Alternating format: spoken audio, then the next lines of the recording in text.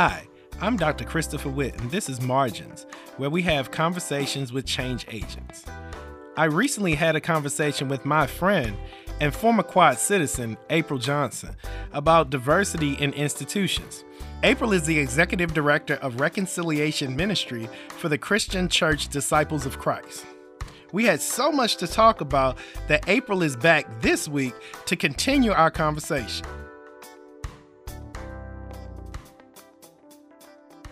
April, it's so great to have you come back.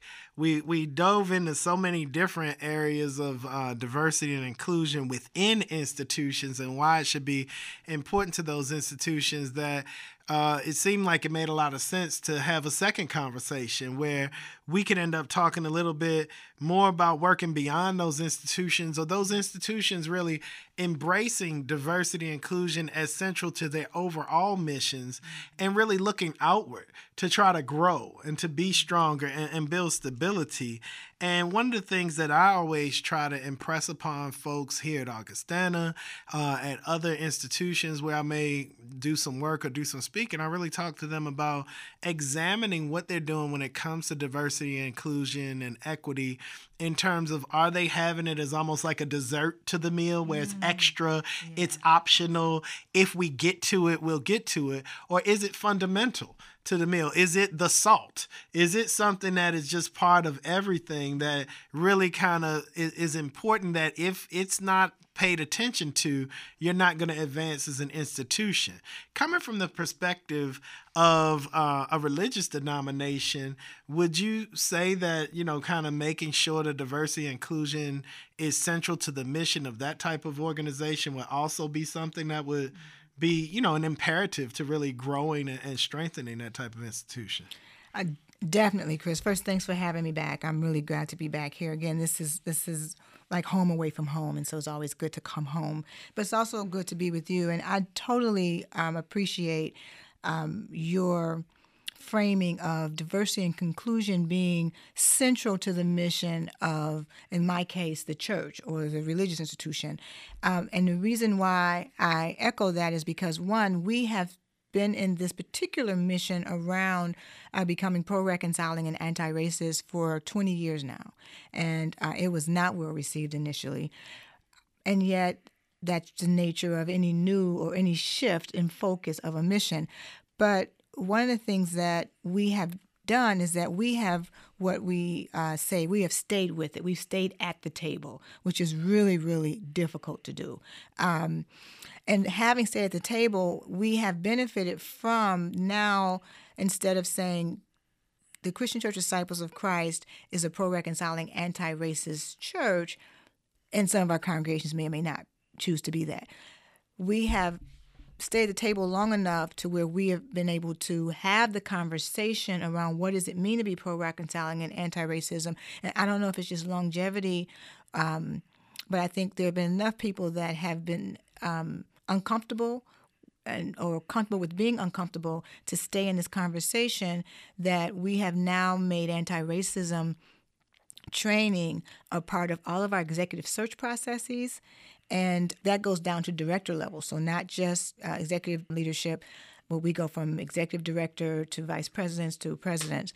And the really good thing, and I will claim this as a success of staying at the table, is just this past July, we were the first religious communion to elect an African-American female as head of communion. So this is our second female in succession. So our immediate past General Minister and President was the first female head of communion, and now we have the first African-American head of communion. I wholeheartedly know that is because we have stayed on the wall, we have stayed at the table, having the difficult conversation of what it means to become pro-reconciling and anti-racism, making that central to all the work that we do. It is not that the general church is pro-reconciling and anti-racism, but in our identity, outside the institution, we are pro-reconciling and anti-racist in all the awkward ways that it causes us to be. And we were successful in nominating and electing the first African-American female head of community, who is the Reverend Terry Hort Owens from Chicago and now from Indianapolis. So when we talk about the head of communion, we're talking about the highest highest ranking religious official in the church. So I mean that's huge. And I think that when you have that type of work going on, when you're talking about this fundamental transformation to being more welcoming, being more inclusive, really embracing ideas of diversity and inclusion and living it out, that has benefits that reach far beyond the inner workings of the institution. That as that institution seeks stability, as it seeks to maybe grow, that it's been my experience that you're going to end up being able to grow a little bit more when you have the possibility of more different people coming to the table than to be exclusionary. There's always going to be a group of people who want to be exclusionary. There's going to be a group of people who really don't want to mix and mingle with people who are different than them. But that doesn't last as long as being open-minded and really being able to see the gifts of so many different people. And when we talk about a religious institution where you're really trying to do the work of God and you're trying to see God in each and every person, if they're part of your church or if they're just part of the community, and you talk about institutions of higher education where they're supposed to respect the minds, the intellects of all different sorts of people, in both of those contexts, it seemed like the potential for growth and stability is really there in fully embracing diversity and inclusion in each and every part of the mission. When you talk about your church and having that highest ranking religious official be a woman of color, then that's really living it out. That's not just saying we're going to have a few trainings here or there. We're going to have an event. We're going to post something on our Facebook page. That's really living out, saying, hey, we're open to people coming from these different backgrounds and bringing a certain level of being dynamic to the table within the institution. Have you seen, I guess, a change in kind of the temperature in recent years when not only have you had those many years of moving in that direction, but now having her installed?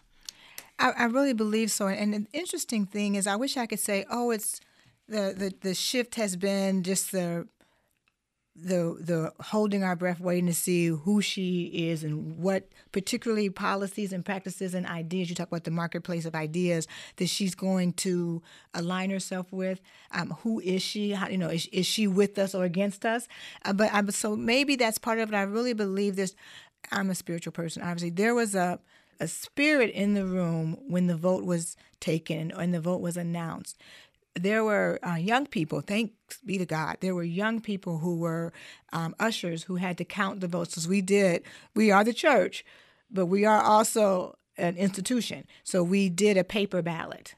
And there were young people counting those ballots who said they were crying every time they saw yes, yes, yes. And so it's like, that's a spirit. You hear that spirit in my voice now. That's a spirit. And so that spirit is contagious. And what she said and what she continues to say is, even though she's a woman, this is not a one-man show.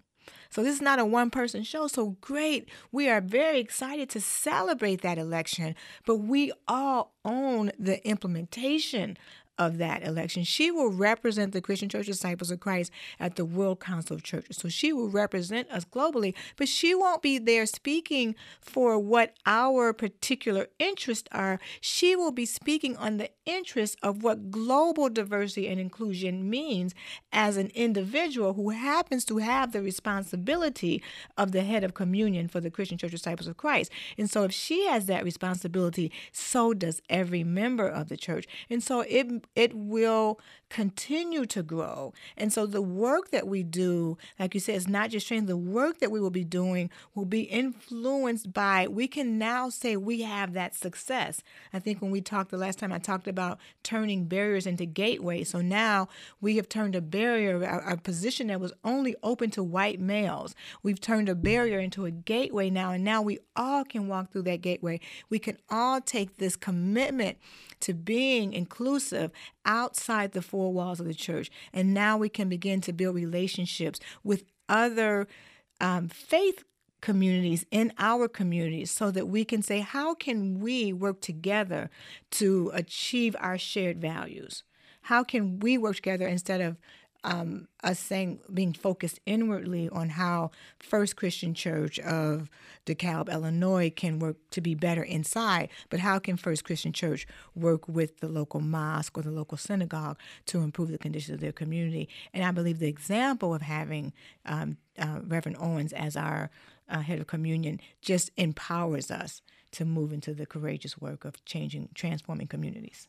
It feels like in any institution, when you start to have the weight of that leadership at the top bearing down on this work, the work really starts to get done.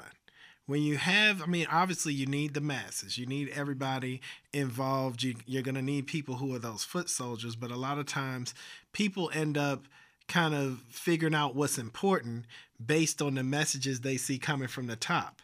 But when you see people at the top who are saying, well, wait a minute, we can't really grow as an institution without embracing these things in each and everything that we do, you slowly but surely, you see people saying, well, wait a minute, I want to hold on to my job. I want the church to grow. I want the college to grow. I want more students. I want whatever else. And people start to embrace that. And then they look around, and as you mentioned, doors are opened. As opposed to looking around the community and seeing whatever issues need to be addressed, whatever opportunities are there, and then saying, well, who can I not work with? In terms of saying, well, they don't fit the mold of the past. They don't fit in this way or that way.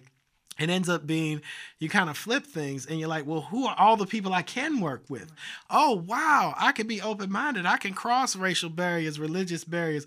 I can work with people at other colleges, other churches. I can work with all these people because we have this common goal, and that common goal is supported from the top down, where, hey, I actually may get some credit.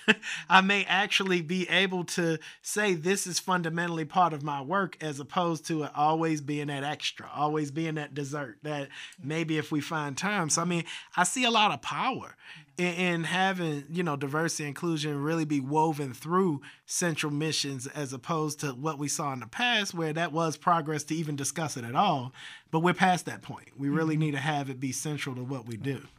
I often say to our congregations when I greet them on Sundays or whenever I'm with them, I always say to them tongue-in-cheek, it really is my goal to work myself out of a job, because as the executive director or the minister of reconciliation for the Christian Church Disciples of Christ, reconciliation belongs to the entirety of the church. The work of reconciliation is all of our work.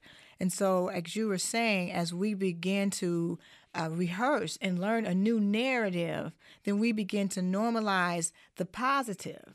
So when we begin to normalize how we got over, when we begin to normalize that what we saw as a barrier is no longer a barrier, that, yeah, there may be some naysayers, but they don't own the narrative. We own the narrative. And one of the things I like to always say in our training, we spend a lot of time on, what is the catalyst or the central component of all the isms that we face, particularly in the United States. Our northern friends would say, the United States has more issues with isms than we do in Canada. That's another research. Yeah, but they're not free and clear. No, I'm done training. We definitely have issues here, but everybody else tries to act like we're the only ones. It's like, exactly. Oh, not so fast. Right. I've done training and research, and it's a mirror. It's a mirror. And when we look at, though, all the things that we've done wrong, then we normalize the narrative that we can't do better. And yet we know we can do better. So the reality is we need to use our power, which you talk about a lot in our trainings in terms of, a lot of the isms are centrally located in the way in which we use power. So we say one of the things that advances racism is the misuse of power. So my desire is to go ahead and give you that awareness, but to empower you to change the narrative, to use your power for good. And so that's one of the ways in which I think we can expand our mission outside of our proclivity to be inwardly focused and to really begin to be outwardly focused. And so we use our power for good. There's some things that I've heard people say, we think we're all alike, but some of us are actually smarter than others of us. That's just reality. That's the truth. Some of us are smarter. Some of us have more money than others of us. Some of us are more creative Some of us can do something. I always talk about, as African-American woman, I talk about what African-American women did with the innards of a pig. That's now, today, in the 21st century, a delicacy. But was the leftovers and were thrown out the back door for them to eat when they were not considered fully human. And so there's some of us that have those kind of skills that can take the inside, of a pig's intestine and make it into a global legacy. So we need all of those gifts, though. We need the smart people and the rich people, and we need the creative cooks, and we need the creative writers, and we need the folks that are artists. We need all of them to bring that energy to the work of racial and social justice. We need them to bring that energy to social justice within the academy. The reality is, though, if we keep normalizing a narrative that people who are other or differently abled are not entitled to the same access to those of us who have power, then we look at power in a way that we always will misuse it. But if we learn to use our power for good, then we begin to empower everyone to bring all their gifts to the work that we know, particularly as a church, I can say, that work that continues the good news of Jesus Christ. And in the case of our interfaith friends, that continues the creative process of what God has been doing in the world and continues to do in the world in this moment. And I mean, so many times we can miss out on the gifts that God has given so many different individuals if they're excluded from the process, if they're excluded from the institutions, if they're not respected fully, if they're not allowed to be their full selves. I always talk about this idea of how might it feel if you have to look in the mirror in the morning and strip away elements of your identity to actually go to work or to work at a church or to work at a college, wherever it's going to be, whatever capacity you're going to be in, are you really going to give your best? Are you going to give your all? And we see this happen so many different ways. I mean, we could go back to don't ask, don't tell in the armed forces. I mean, any kind of ways in which people aren't allowed to be their full selves. And they really have to kind of suppress part of themselves. You're not getting the full gift that God has given them.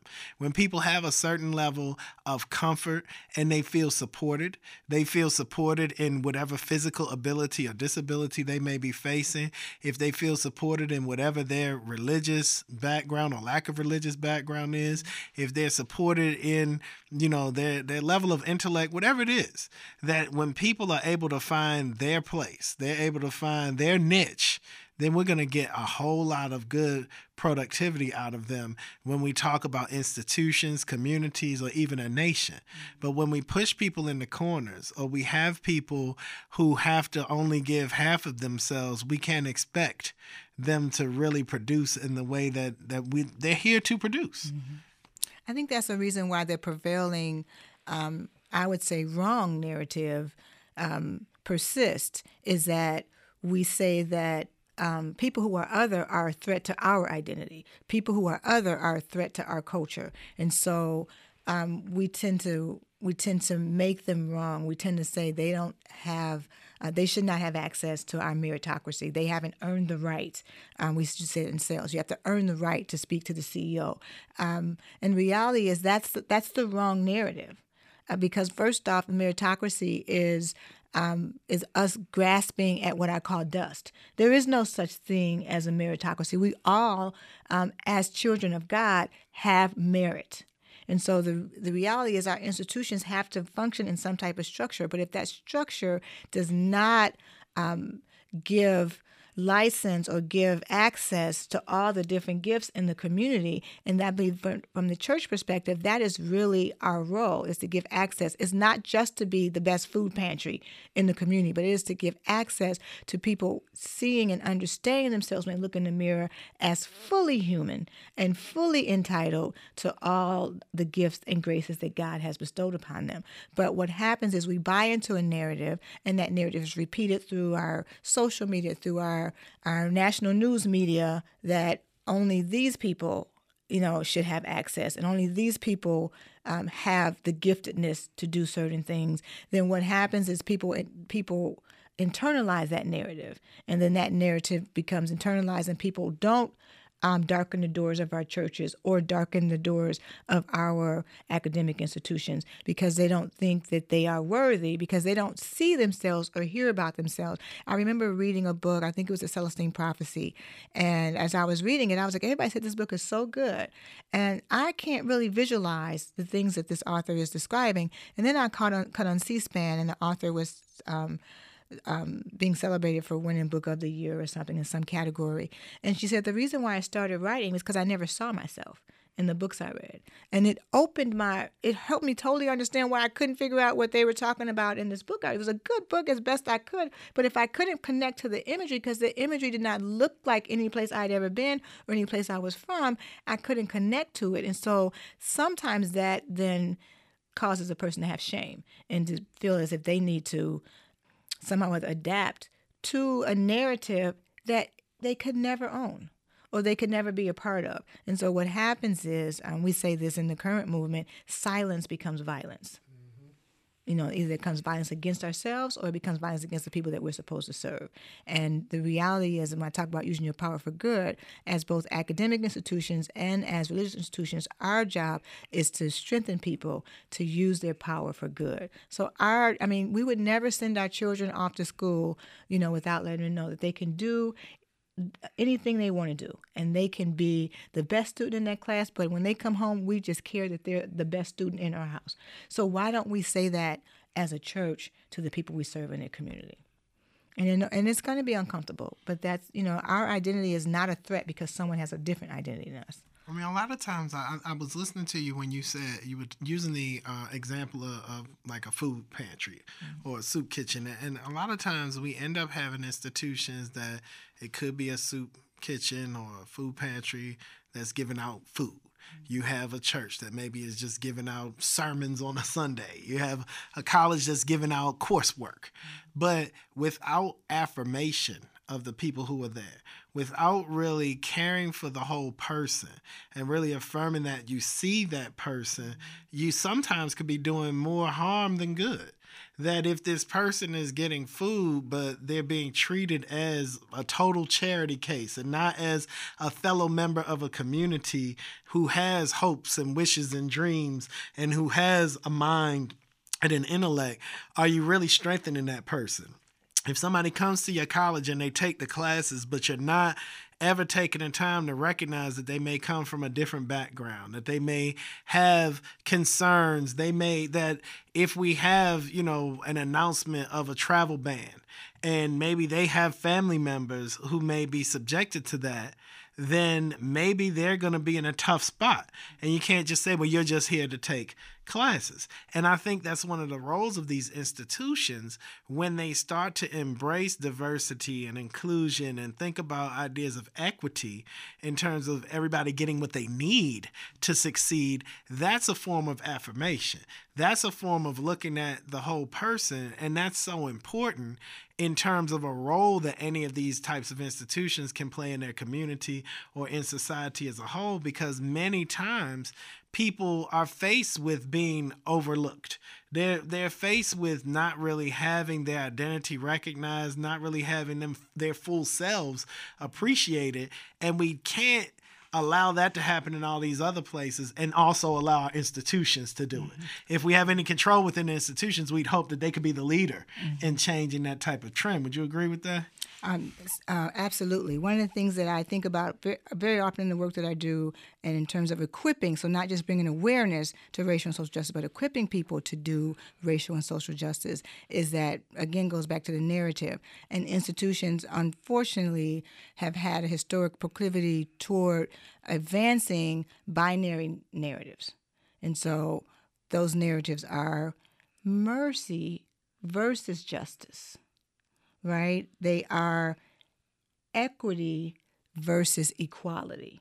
So there's always a binary. And the reality is that is the academic institutions as well as the religious institutions have the privilege to enter into people's lives in ways that are intimate and life-giving, so that we don't have to present a binary narrative. So when we talk about mercy, doing charity, providing food for the hungry, clothes for those who don't have clothes, shelter for the homeless, when we talk about ministries of mercy and compassion, they're not absent of justice. So there may be some of us that have more giftedness toward working, being able to live in the intersection of the two, where some of us are very much more comfortable just doing mercy ministry. But it doesn't mean that if you do mercy ministry that there's something wrong with those who do ministries of justice. And so there's some folks that are radical activists and they can do justice ministry. And they can do it well. They can bring awareness around where there are justice issues. But we also have intersections of those. And it's a timing thing. We also have to be in a place where we can help people, usher people into the time of when mercy and justice intersect. But again, to present the narrative that there's mercy versus justice is the narrative that we have incorrectly adopted, which is we can live in a world of both and particularly through institutions of higher education and religious institutions, we have the access to folks in ways that are intimate and life-giving that help us to do that. Likewise, equity versus equality. You don't have to be on either. There's some things that are important that we're equal. We navigate the world in different types of currency. So oftentimes when we need to pay our bills or we need to buy groceries for our house, then there's monetary currency that should be exact. A loaf of bread, at least this week, should always cost this much money. But there's sometimes when a loaf of bread needs to be free, because everybody needs bread. That's equity. So it's not equity versus equality. Like, well, why did that person get a fresh loaf of bread for free, but that person had to pay for it? And it's all about helping us understand that equity and equality can live in the same space. But it's about equipping people to understand where there is capacity. Again, use your capacity, your power for good. So those who cannot, then there's been this proliferation of folks who are like paying it forward. So you might be in the grocery store line. It happens to me all the time. Someone might be in front of me. It's not because I'm so mercy oriented, it's because I'm trying to get out of the store. But you might be $5 shy of having cash to pay for your grocery bill. I'm probably going to give you the $5 because I have the capacity at this juncture in my life to do that. And there's been a proliferation of that, and we need to adopt that and normalize that narrative instead of normalizing a narrative that these people are sucking our economic system because they don't have enough money in the grocery line. And I think that this brings us back to this whole idea of understanding the history of our nation, understanding the history of communities, understanding the ways in which people who may be different than us have been framed historically. Mm-hmm. That when we understand those types of things, then we can actually wrap our head around equity a little bit more. Mm-hmm. If we're talking about equity in terms of, let's say, law enforcement or the justice system, well, communities of color may actually need some proactive measures taken to be able to make for equity compared to their white brothers and sisters because of the history that we have in terms of interactions with law enforcement, mass incarceration, all of those types of things. And it's not something where somebody's getting something better than what you're getting. It's not something like that. It's ensuring equity. Mm-hmm. And when you know that history, you can actually swallow that a little bit better versus just looking at the here and now. Mm-hmm. Well, wait a minute. That community is predominantly black, and now they have, a special liaison with law enforcement, and they're trying to work on relations. Well, I live in a majority white community. Why don't we have a liaison? Mm-hmm.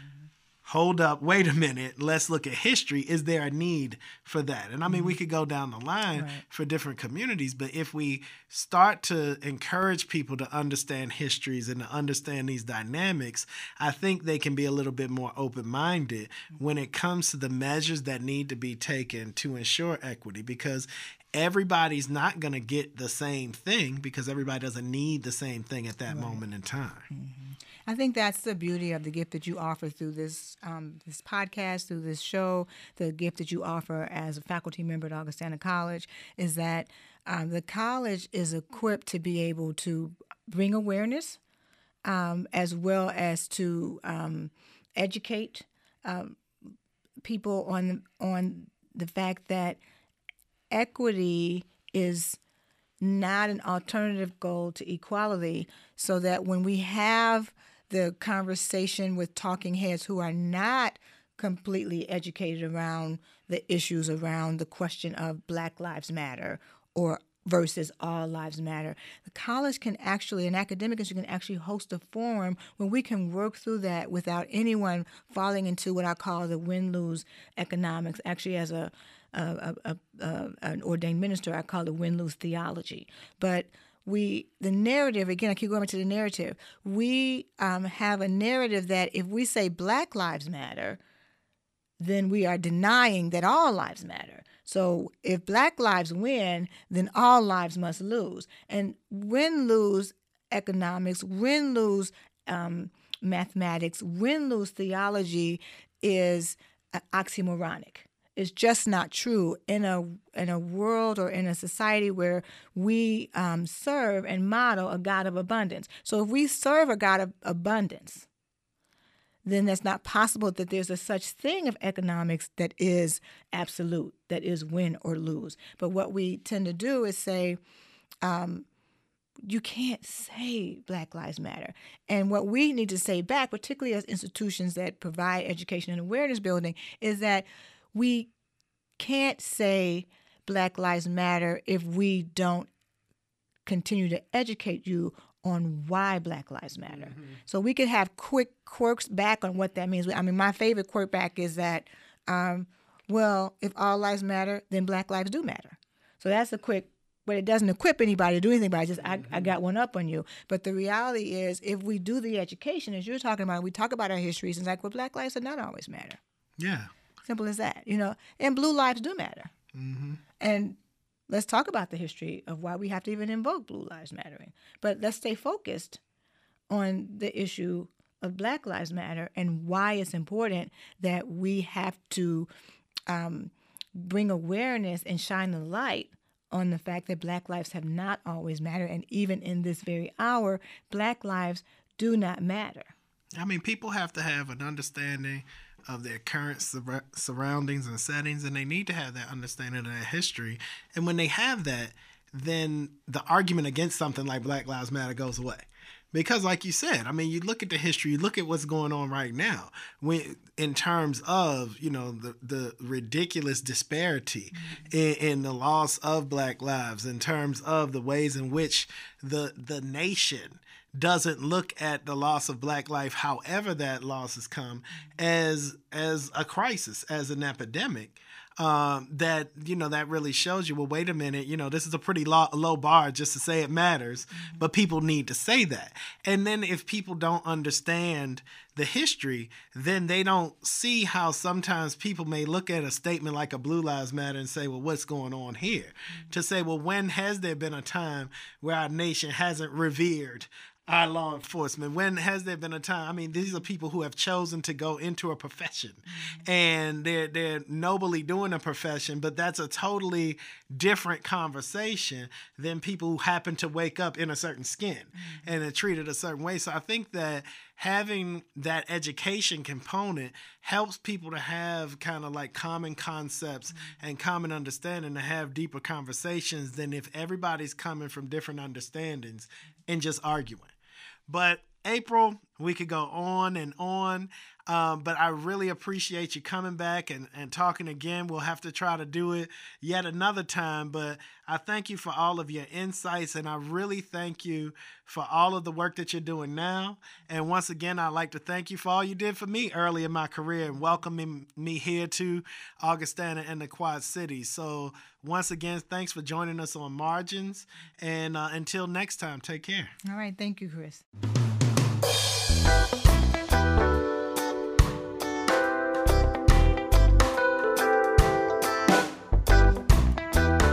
Thank you to my friend April Johnson, Executive Director of Reconciliation Ministry for the Christian Church Disciples of Christ, for having another important conversation about diversity.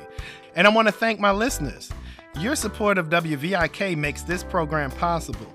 If you'd like to make a gift to the station, visit WVIK.org to donate. And thanks to our producer, Lacey Scarmano. We'll be back soon.